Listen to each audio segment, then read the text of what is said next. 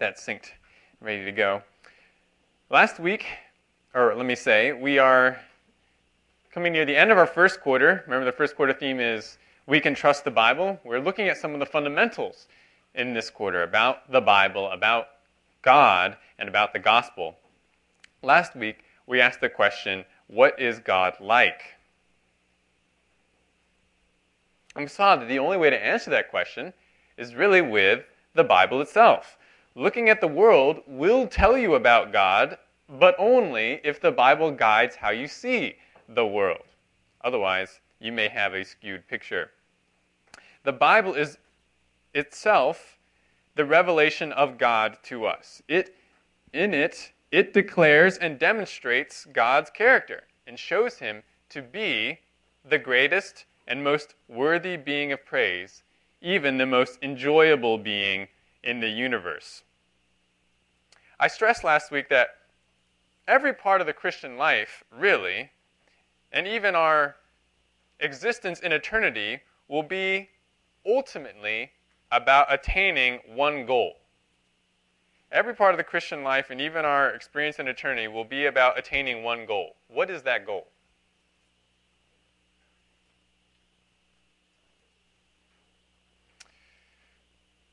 In a sense, yes, to glorify God, but God's glory. Remember we looked at last week Exodus 34 and Moses and the glory passing by before him. What was Moses' goal that caused him to want to see God's glory or to glorify God?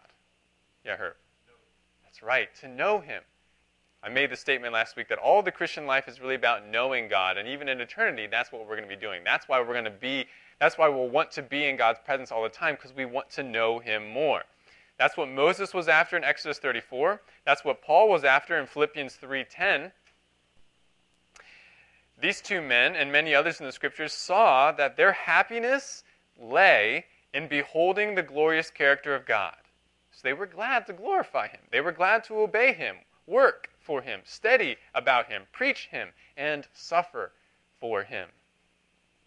We saw a little bit into God's character last week. We looked at some basic declarations of his character. Attributes like his generosity, his loving kindness, his refusal to let evil go unpunished. But there's another important attribute of God that is the subject of today's lesson, and that is his triunity, or his Trinity. How do we explain the Trinity? We must be careful about this because many people, many Christians throughout history have tried to explain the Trinity and ended up saying something about God that is not true. We'll examine that a little bit more later on. Others, because they were not able to explain the Trinity in a way that satisfied their minds, denied that God was triune, and denied even that Jesus is God. Is the Trinity biblical? If it is, how should we defend it? How should we explain it? Where do we go in the Scriptures to support it? What analogies, if any, should we use in explaining it? And that's what we're going to talk about today. It's all about the Trinity. We're going to look at a number of scriptural passages today, about 7.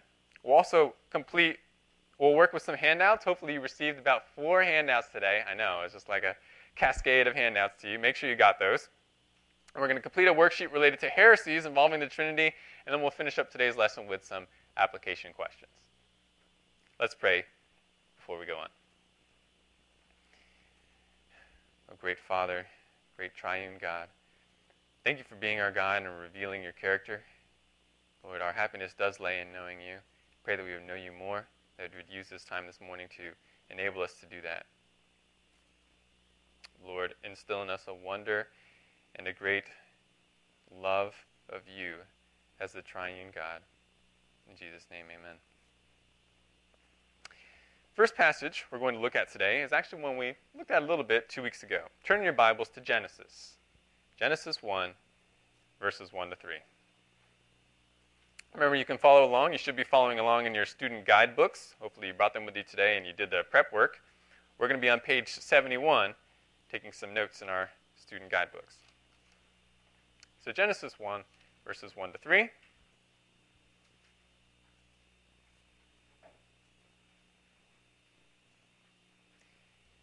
We're going to look at this scripture and a number of other scriptures to examine this question of, is the Trinity biblical, and how should we explain it? Here's the passage. In the beginning, God created the heavens and the earth. The earth was formless and void, and darkness was over the surface of the deep.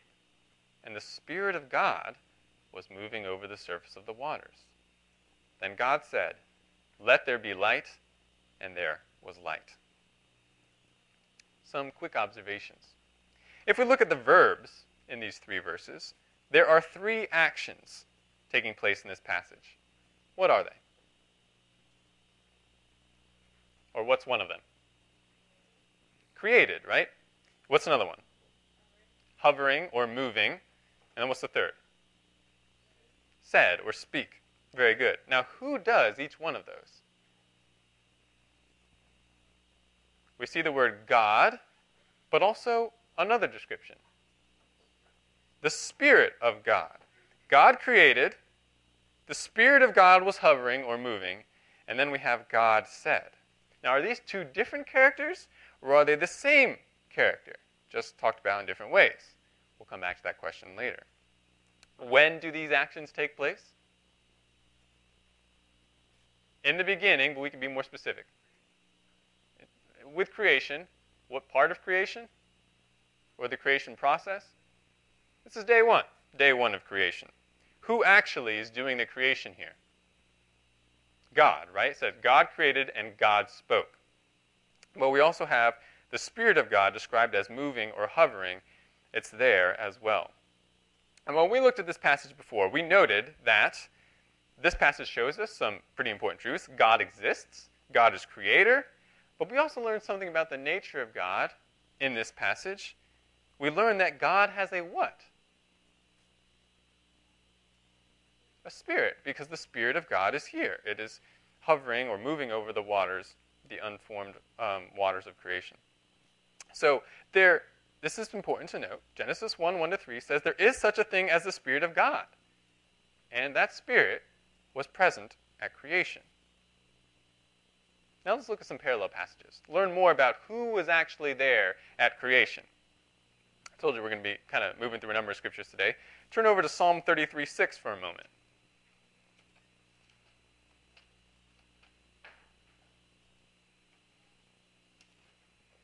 Psalm 33:6.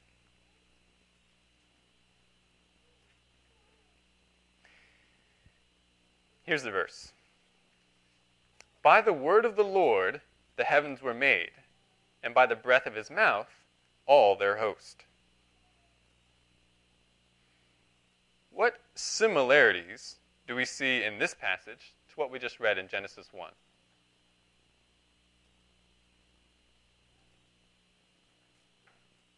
By the word of the Lord the heavens were made, and by the breath of his mouth all their host. Are there any parallels?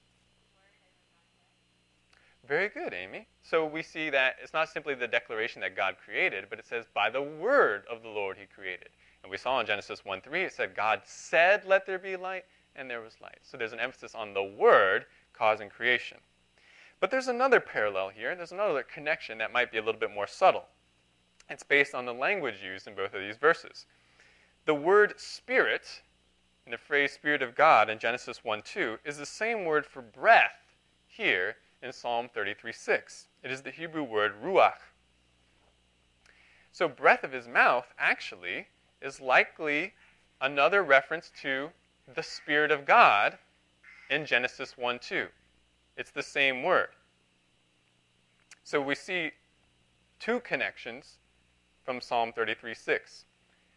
Creation happened, the psalmist brings back to mind, creation happened by the word and the Spirit of God, or the breath of God. One other passage to look at in parallel to these. Turn now to the New Testament, John chapter 1. We're going to look at John 1, verses 1-5.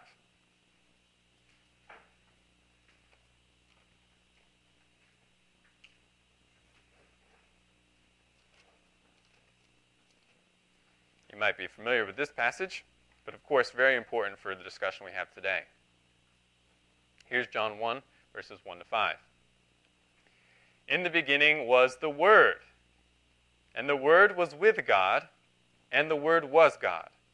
He was in the beginning with God. All things came into being through him, and apart from him nothing came into being that has come into being. In him was life, and the life was the light of men. The light shines in the darkness, and the darkness did not comprehend it. How is this passage similar to what we read in Genesis 1:1-3 and Psalm 33:6?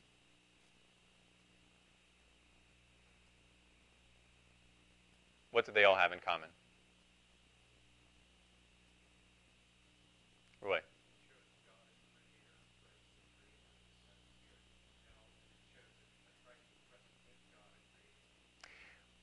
You are right. It shows that God is creator. It shows that Christ is creator, but let's fill in that connection a little bit. How can we say that Christ is creator? Well, there's a description here about how creation happened that also appears in the other two passages. Yeah. Okay, yes, Roy, the Word, right? We saw in Genesis 1:3, God spoke, he used words, and it came into being. Psalm 33:6, it says, by the word of the Lord the heaven was made. And now here in John 1:1-5, we hear, again, it was the Word that caused creation to happen. All things came into being through the Word, and the Word was with God, and the Word was God. But, as you pointed out, Roy, in the context of John here, in chapter 1, we can more specifically identify who or what the Word is. And it is Jesus. The word from John, the word here in John is the Word incarnate, Jesus, the Son of God. So let's bring these thoughts together. John 1:1-5, Jesus, the incarnate Word, created everything in the universe. None of these verses have said that God is a Trinity. And yet we see from these passages that three persons were involved in creation. We have God, the Spirit of God, which we can identify as the Holy Spirit, and the Word of God incarnate, that is Jesus. All said to be there at creation, all said to be involved in creation. Yes, Amy? So what if somebody made an argument that it was kind of just like synonyms? Like you said, Amy went to the store and then the girl went to the store, even though like it's clear you're talking about the same person. Okay, let me repeat your question for the sake of the recording. What if somebody says that all these descriptions that we're seeing are just synonyms for one another? Well, let me fill in some more verses, but I think it would be hard to get around what John 1:1-5 says specifically, and that it says the Word was with God and the Word was God, and then we see here that the Word was identified as Jesus, is identified as the Son of God. I'll fill in that argument a little bit more in just a moment, but that is a very important question, Amy. Could these just be synonyms for the same person? Let me look at another passage that's going to complicate things a little bit. We have these three persons, or three descriptions of things or people also involved in creation with God. But Isaiah is going to complicate our understanding a little bit. Turn over to Isaiah 44.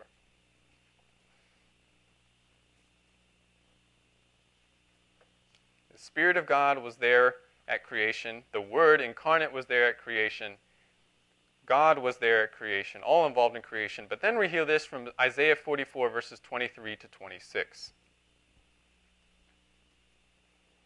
It's a little bit bigger section than what's in your workbook. A couple more verses. Let me read this section, and we'll make some observations on it. Starting in verse 23. Shout for joy, O heavens, for the Lord has done it. Shout joyfully, you lower parts of the earth. Break forth into a shout of joy, you mountains, O forest and every tree in it. For the Lord has redeemed Jacob, and in Israel he shows forth his glory. Thus says the Lord, your Redeemer, and the one who formed you from the womb. I, the Lord, am the maker of all things, stretching out the heavens by myself, and spreading out the earth all alone. Causing the omens of boasters to fail, making fools out of diviners, causing wise men to draw back, and turning their knowledge into foolishness. Confirming the word of his servant, and performing the purpose of his messengers, it is I who says of Jerusalem, she shall be inhabited, and of the cities of Judah, they shall be built. and I will raise up her ruins again. Again, we're looking at a number of verses today, so not quite as much time to unpack, but some quick observations and interpretive questions. This is, you may have noted, Hebrew poetry. We see some figurative language, especially in verse 23. The earth and sky cannot literally shout or pour forth praise, but they are figuratively called to rejoice. Why?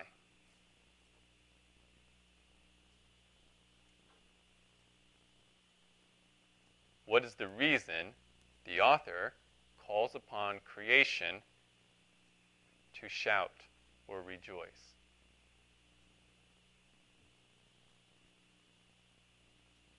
Khalif. Very good. It's all about this thing that God has done. It's in the past tense here, but it's actually something he promises to do. God has redeemed Israel. That's the reason why creation should rejoice. God has redeemed Israel. As part of redeeming Israel, what does God specifically promise Israel in verse 26? What will happen for Judah? That's right. It will be rebuilt. It's going to be destroyed. It's going to be judged, but it will be rebuilt.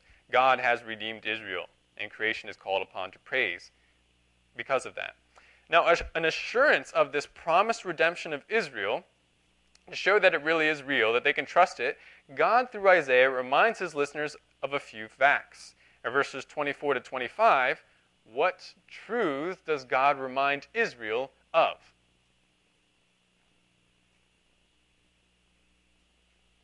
Yeah, Herb. That's right. He says, don't forget, I made the world. What else does he remind them? Yeah, Herb.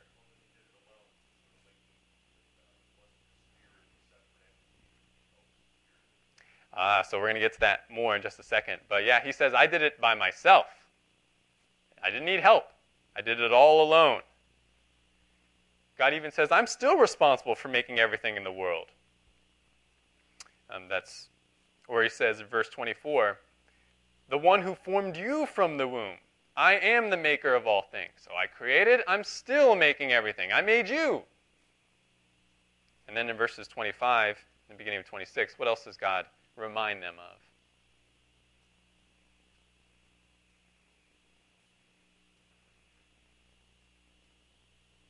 Yes?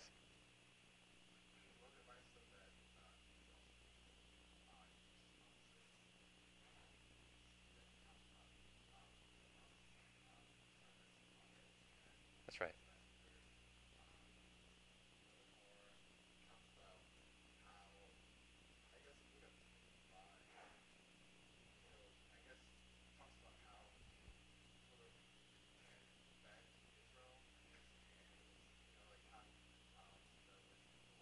Right. Mm.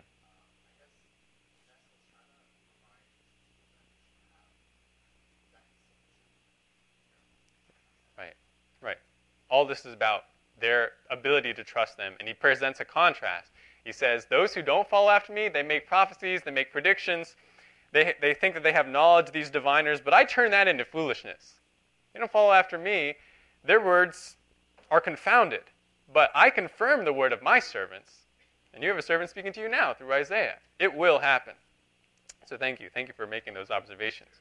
But to get back to what Herb said, God's reminder about creation has something very poignant, especially in light of the verses that we just looked at, that said that there were other beings involved with creation. God claims here that he was by himself. No one helped him with creation. He did it all alone. He says it 3 times. I am the maker of all things. I did it by myself. I did it all alone. So how do we reconcile these verses with what we just examined? Those verses that clearly show that the Spirit of God was there and that the Word of God was there, separate beings from God. They were there and they were involved with creation. Well, God cannot lie. Scripture cannot be broken. So there must be some way to unite these things together. And that way, for multiple persons to be involved in creation and yet have only one God doing it, is the concept of Trinity. The idea of one God, but three persons, all of them being God. This is the only way to reconcile these passages and two others I'm about to mention. Turn to Colossians. Yes. I want to clarify something. The Trinity is one God in three persons. So the oneness has to do with essence. There's only one being. So the Father and the Son and the Spirit are not three separate beings. Okay. I think you understand that. You may have misspoke. Okay. That, but it's not three separate beings because that would confound the Trinity. It's one being, one essence, and that's why the Scripture makes sense because it says myself. So we have the three distinct persons does not mean three separate beings. One being, one God in three persons. David understands that, but we have to be very careful when we speak about this. It's very easy to say something and misspeak, and sorry I have to say it like that. But No, I appreciate it. Thanks, Brian. You've got to be careful about the word being. He's totally right. It's one God, one being, but three persons. Okay. Now let's move over to Colossians. Look at Colossians 1, verses 15 to 17.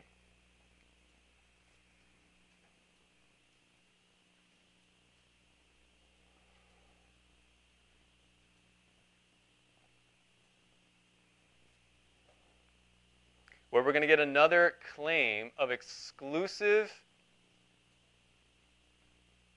work in creation. This is Colossians 1, verses 15 to 17. He is the image of the invisible God, the firstborn of all creation, for by him all things were created, both in the heavens and on earth, visible and invisible, whether thrones or dominions or rulers or authorities. All things have been created through him and for him. He is before all things, and in him all things hold together. This is someone claiming to have done all of creation by himself, just like Isaiah 44. But who is the he of verse 15? It's Christ. We go back to verse 13. For he rescued us from the domain of darkness and transferred us to the kingdom of his beloved Son, in whom we have redemption, the forgiveness of sins. He is the image of the invisible God.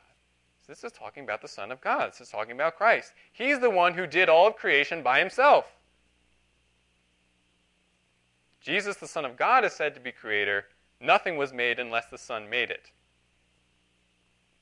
One other verse to consider right now.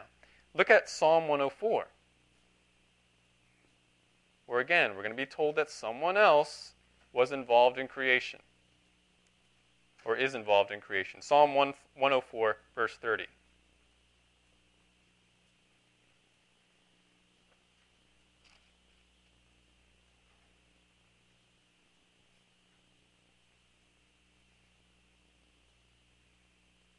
Here's the verse. Actually, let me give you a little bit of context. Verse 24 says, O Lord, how many of your works in wisdom you have made them all. And then talks about the different creations that God has made. And then we get this in verse 30. You send forth your spirit, they are created, and you renew the face of the ground. So this is pretty plain. What does God send forth to accomplish the creation of living things? His Spirit. His Spirit. So once again, how can we tie all these things together? God, the Spirit, and the Son, they're all involved in creation. Even the Son is said to exclusively created everything. But God, in Isaiah, also said that he himself created everything. The only way to unite these together is the Trinity. There's one God, one being, and yet three persons. So that you can say that God exclusively created, and yet the Spirit and the Son were there, and they were also exclusively creating. As Brian mentioned, the persons of God are distinct. The Father is not the Son, nor is the Son the Spirit, nor is the Spirit the Father. And yet they are God. Each of them is God, the one God. When it came to creation, God the Father commanded, the Son and the Spirit accomplished the Father's commandment. Different roles, different persons, yet united in one God, doing creation all by himself. Yes, Roy?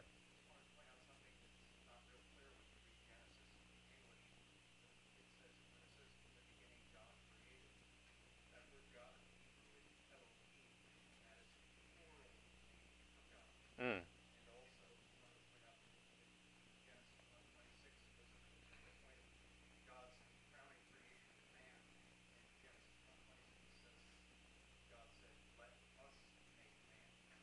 Mm.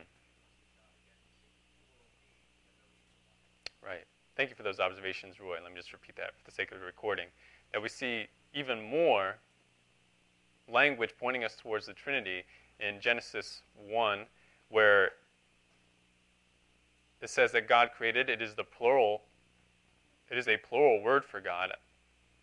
And then in Genesis 1:26, where it says, "Let us make man in our image." Once again, we have that plural. So that singular and plural still being combined. The only way to make sense of that, the only way to unite those truths so they don't contradict, is the idea of Trinity. What we've done here, briefly at the start of the class, is to build up an argument for the Trinity from the Scriptures simply based on the claims of creation. That you have multiple persons claiming to exclusively created, and yet it can only have been one God who created. But there are, of course, many other ways to show the Trinity from the Scriptures. There are passages that describe the worship of God's different persons, but also passages that demand that you only worship the one true God. There are passages that describe all three persons, the Spirit, the Son, and the Father, as eternal, always existing. There are passages that attribute the resurrection of Jesus to the different persons, and more. Really, the word Trinity, even though it doesn't appear in the Bible, is not necessary, because the concept is plain when you examine the Bible as a whole and compare Scripture with Scripture.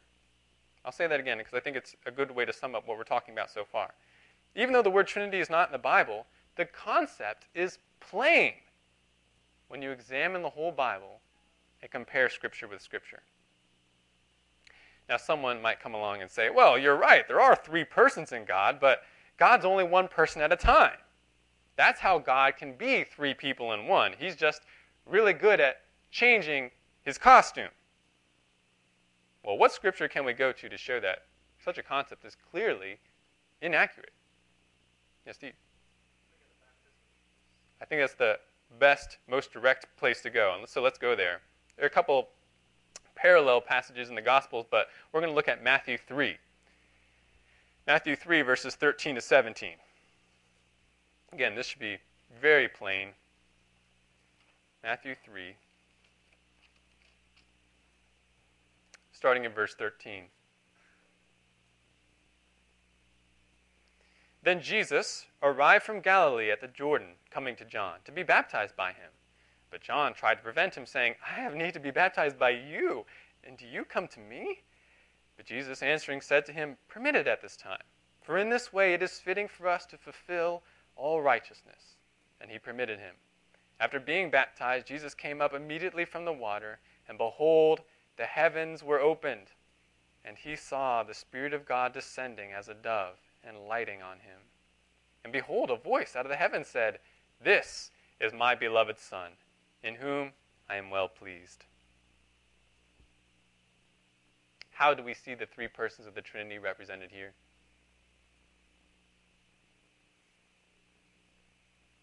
They're all acting, right? What do we see each one doing? The Father? What does he do?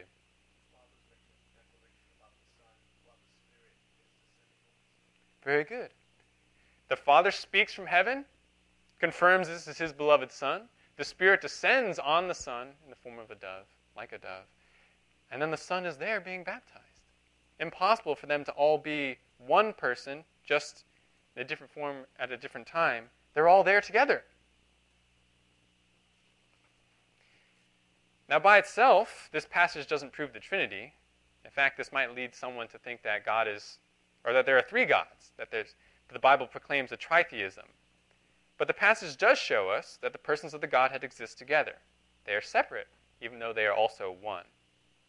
But as I said, when we combine this passage with the others in Scripture, an accurate picture of the Trinitarian relationship within the Godhead emerges clearly. Yes? Yeah, go ahead.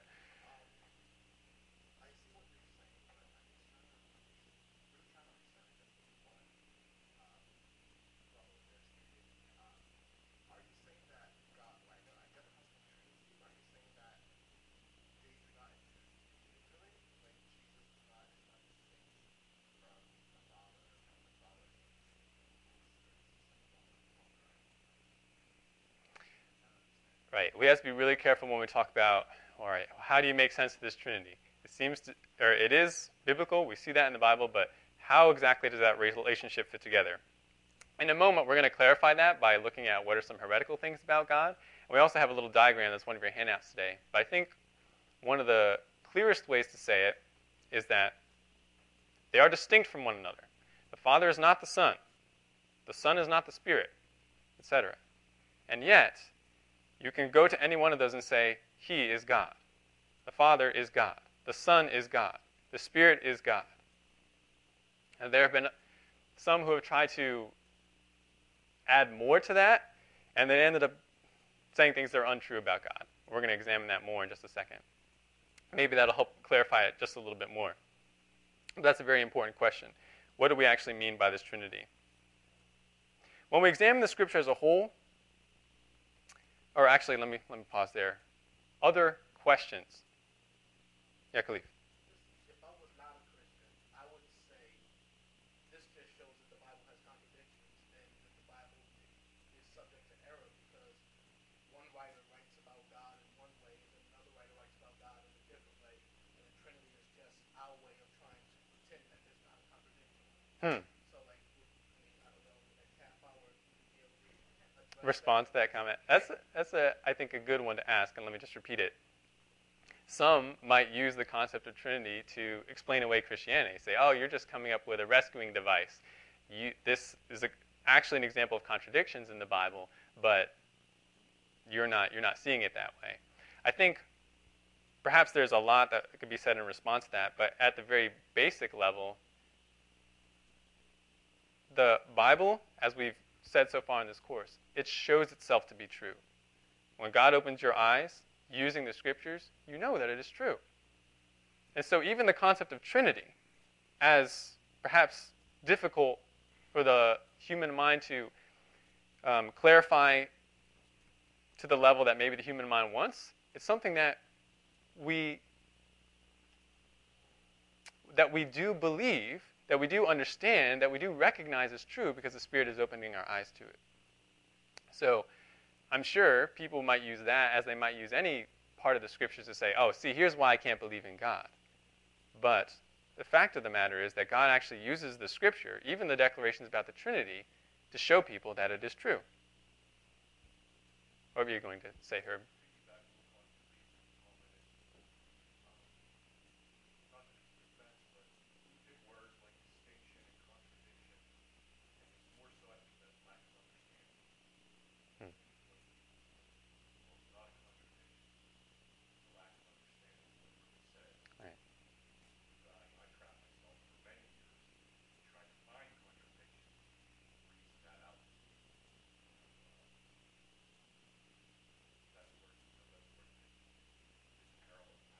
Mm-hmm.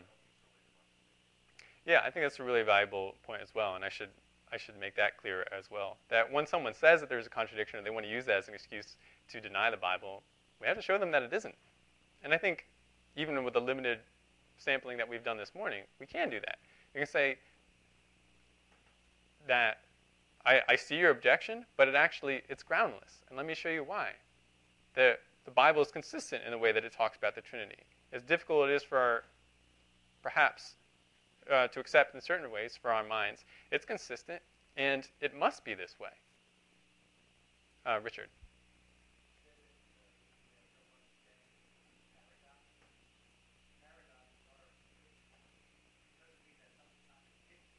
Hmm.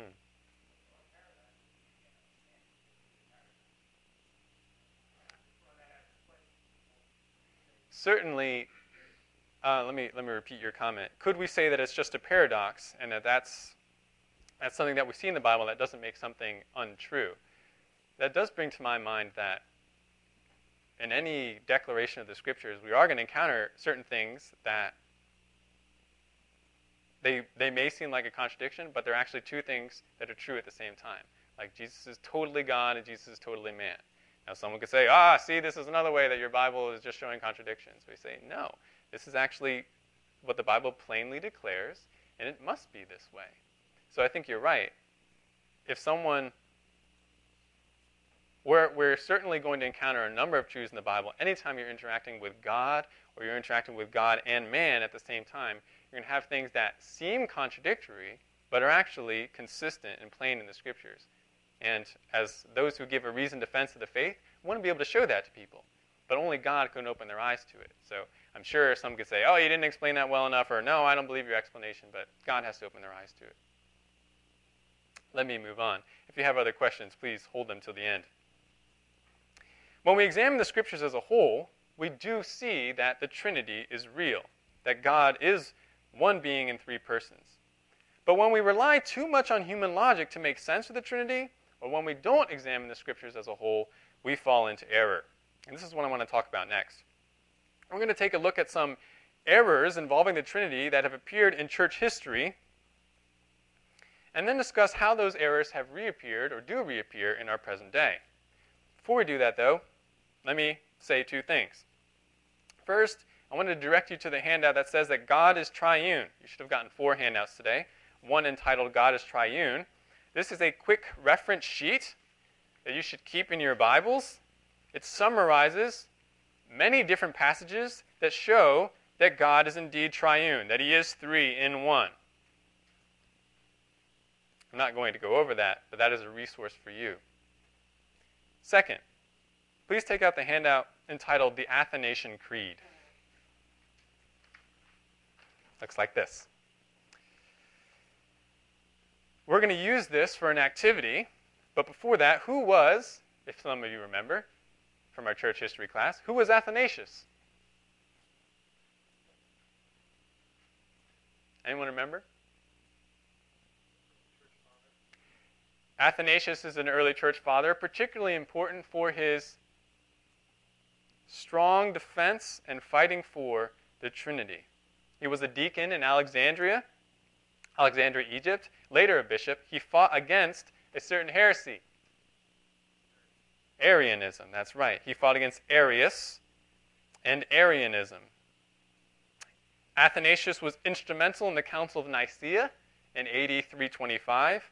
And perhaps you remember the phrase that's attributed to Athanasius, Athanasius contra mundum, meaning Athanasius against the world. He was in many ways alone in his standing on Scripture at times, exiled from the Roman Empire multiple times by Christian emperors, but he would not give in to the spreading heresy that was Arianism, that Jesus was just a created being, and that he was not God himself. Now this creed, the Athanasian Creed, wasn't actually written by Athanasius. It actually appeared more than a century after Athanasius lived and died. This creed is about from 500 AD. But those who wrote the creed, they named it after Athanasius in honor of him.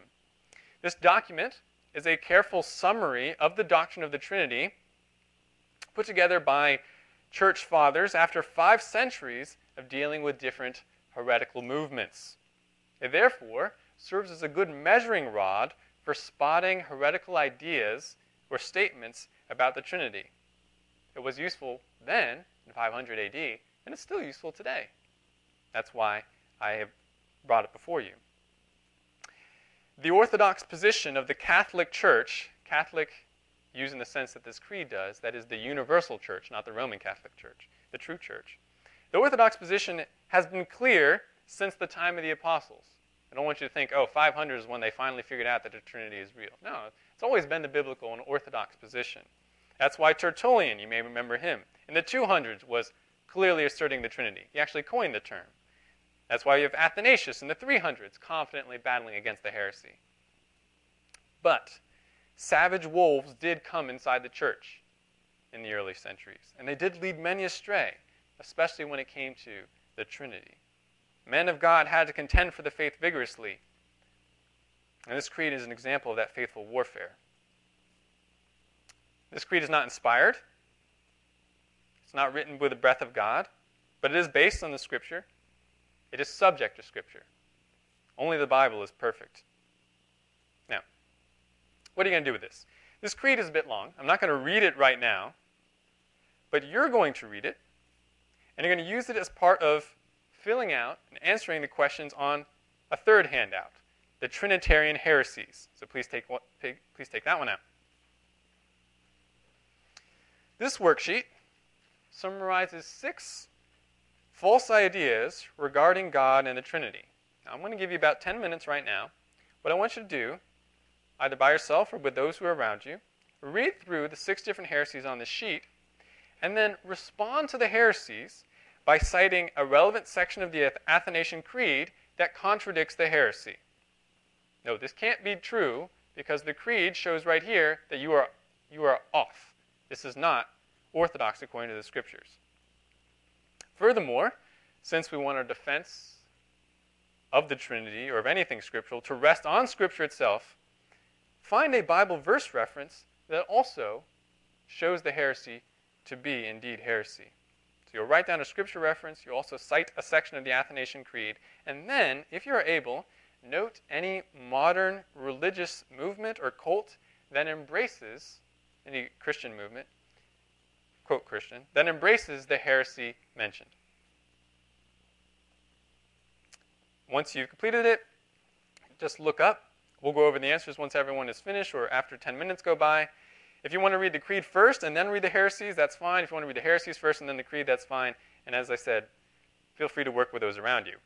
Questions about what you're going to do? Okay, take 10 minutes. Please look up when you're finished.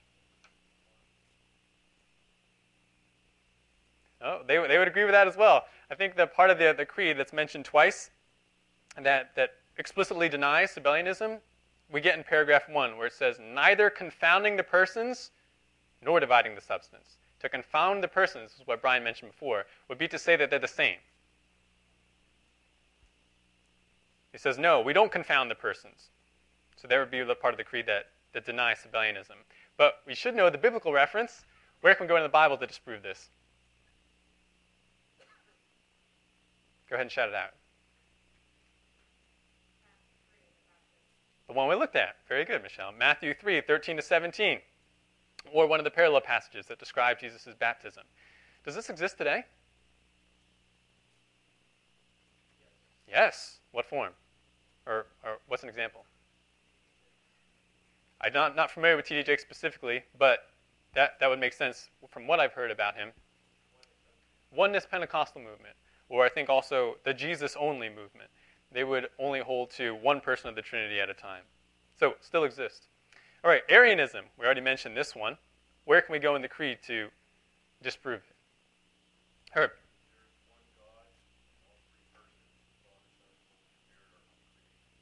Very good. So Arianism specifically says that that Jesus was created. So any part of the creed that shows that the Son was uncreated or that he's eternal would go against Arianism. Where can we go in the Bible to show that the Son was uncreated or that he is God? Yeah. Yeah, where's that? Very good. John 1, 1 to 5, another great use of the passage we looked at. Modern example? Jehovah's Witnesses, specifically, yes. They believe that Jesus is created. He's a created being. Subordinationism. Where can we go in the creed?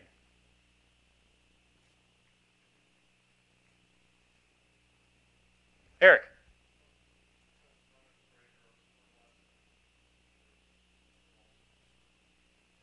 Right. I'm looking at specifically at paragraph 2. The Godhead of the Father, of the Son, and of the Holy Spirit is all one, the glory equal, the majesty co-eternal. So none of these divine beings are lesser than the other. Or they're one being. None has a glory less than the other. Where can we go in the Bible to show this? That Jesus has the same glory as the Father. Or what were you going to say, Amy?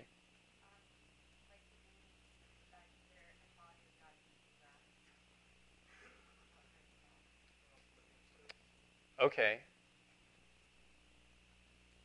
I think you'd have to explain that. But yeah, he did not consider equality of God a thing to be grasped. So he had the right to it, but he divested himself of that. I heard another reference.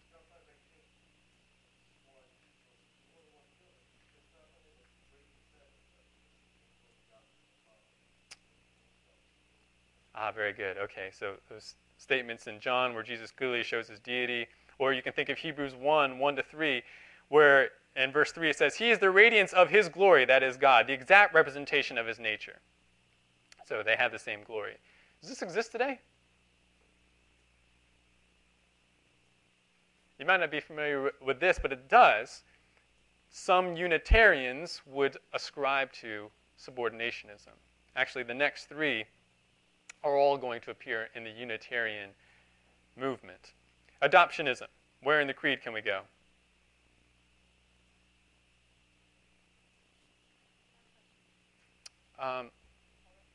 Yeah, hang on to it for 1 second. Yeah.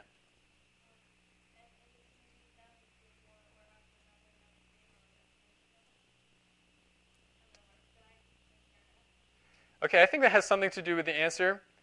Someone might say, oh, well, Jesus, he gained that. He didn't always have that. But we know that's not true. Where does it say that? Where can we go to in the creed to show that he was not an ordinary man until gaining this glory? Eric.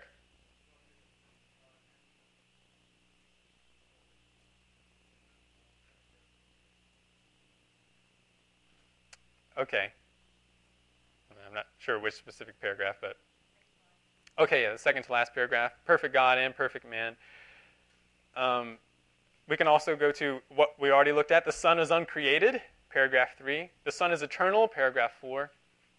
And we can use the same Bible reference that we referred to before. John 1:1-5, in the beginning was the Word, and the Word was with God and was God. Some Unitarians would hold to adoptionism as well. And then we have Unitarianism itself. Just for the sake of time, I'm going to fill in the answers here. Where can we go to in the creed where they say that there is no distinct persons? Well, paragraph 2. For there is one person of the Father, another of the Son, another of the Holy Spirit. It says that those are the three persons. We again can go to Matthew 3 or John 1 to show that you have multiple persons existing at the same time. And this would be what many Unitarians believe. And then finally, tritheism or polytheism. There are actually three different gods. Well, paragraph 6 in the creed says, so the Father is God, the Son is God, and the Holy Spirit is God, and yet they are not three gods, but one God. And you probably know some Bible references. Deuteronomy 6:4, hear, O Israel, the Lord your God is one. Exodus 20:2-5, in the Ten Commandments, he says, you will have no other gods before me. I am the Lord your God. Are there any Christian movements that believe in tritheism? Not that I know of, but it is a frequent accusation against Christians. Jews, Muslims, Unitarians will say, you actually believe in three gods. Say, no, we don't. And let me show you that the Bible itself shows that we don't believe that. So, when it comes to, so you see some examples here of aberrations when it comes to describing or believing in the Trinity. We want to stay away from those things, and the Creed is a helpful way to do that. I hope that you'll read through the whole thing because it will serve, I think, as a check to your own understanding of the Trinity. When it comes to the Trinity and defending its orthodoxy, we stand in a long line of faithful believers, many of whom have encountered the same basic attacks against the Trinity that we still do today. We've looked at the support for the Trinity in the Bible. We've examined erroneous understandings of the Trinity and how to respond to them. Let me summarize succinctly why we believe that the Trinity is biblical in a small outline, an argument. This is what we basically articulated today. There is only one God. It's clear from the Bible. The Father, the Son, and the Holy Spirit are all identified in the Scriptures as God. Also, plain. These three each relate to one another and to the world as distinct persons. Therefore, the one true God of the Bible has revealed himself to exist in three persons, Father, Son, and Holy Spirit, or in other words, in a Trinity. You have one other handout today, and I think it's probably one of the most useful visuals we have. Take that out real quick. The Trinity shield, as it's sometimes called. When it comes to using analogies for explaining the Trinity, we must understand that all of them will fall short. All of them will not completely illustrate the Trinity. That doesn't mean we can't use the analogies, but it does mean we have to be very careful when we explain it. For example, if we say, water is like the Trinity. There's ice and vapor and liquid, but it's all one substance. Well, if you don't explain that carefully, you may be articulating modalism, which we just looked at, because water can't exist in more than one state at a time, except in one specific circumstance called the triple point, but that's something else.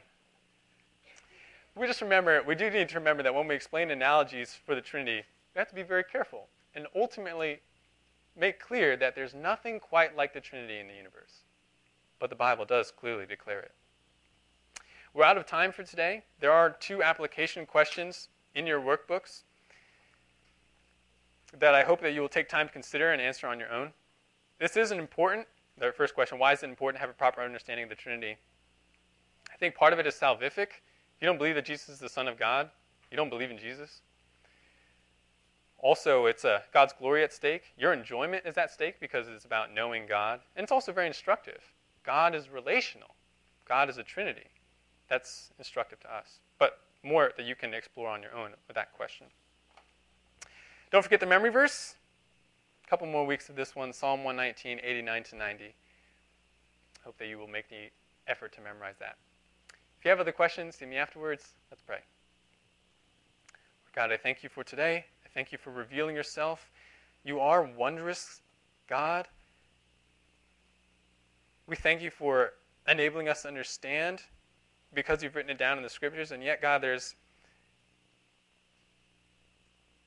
is so unlike anything that we know. You are great, God.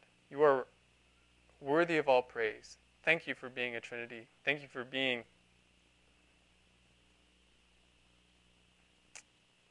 perfect in your own nature and in the revelation that you've given us. I pray that you would bless the rest of this service today. In Jesus' name, amen.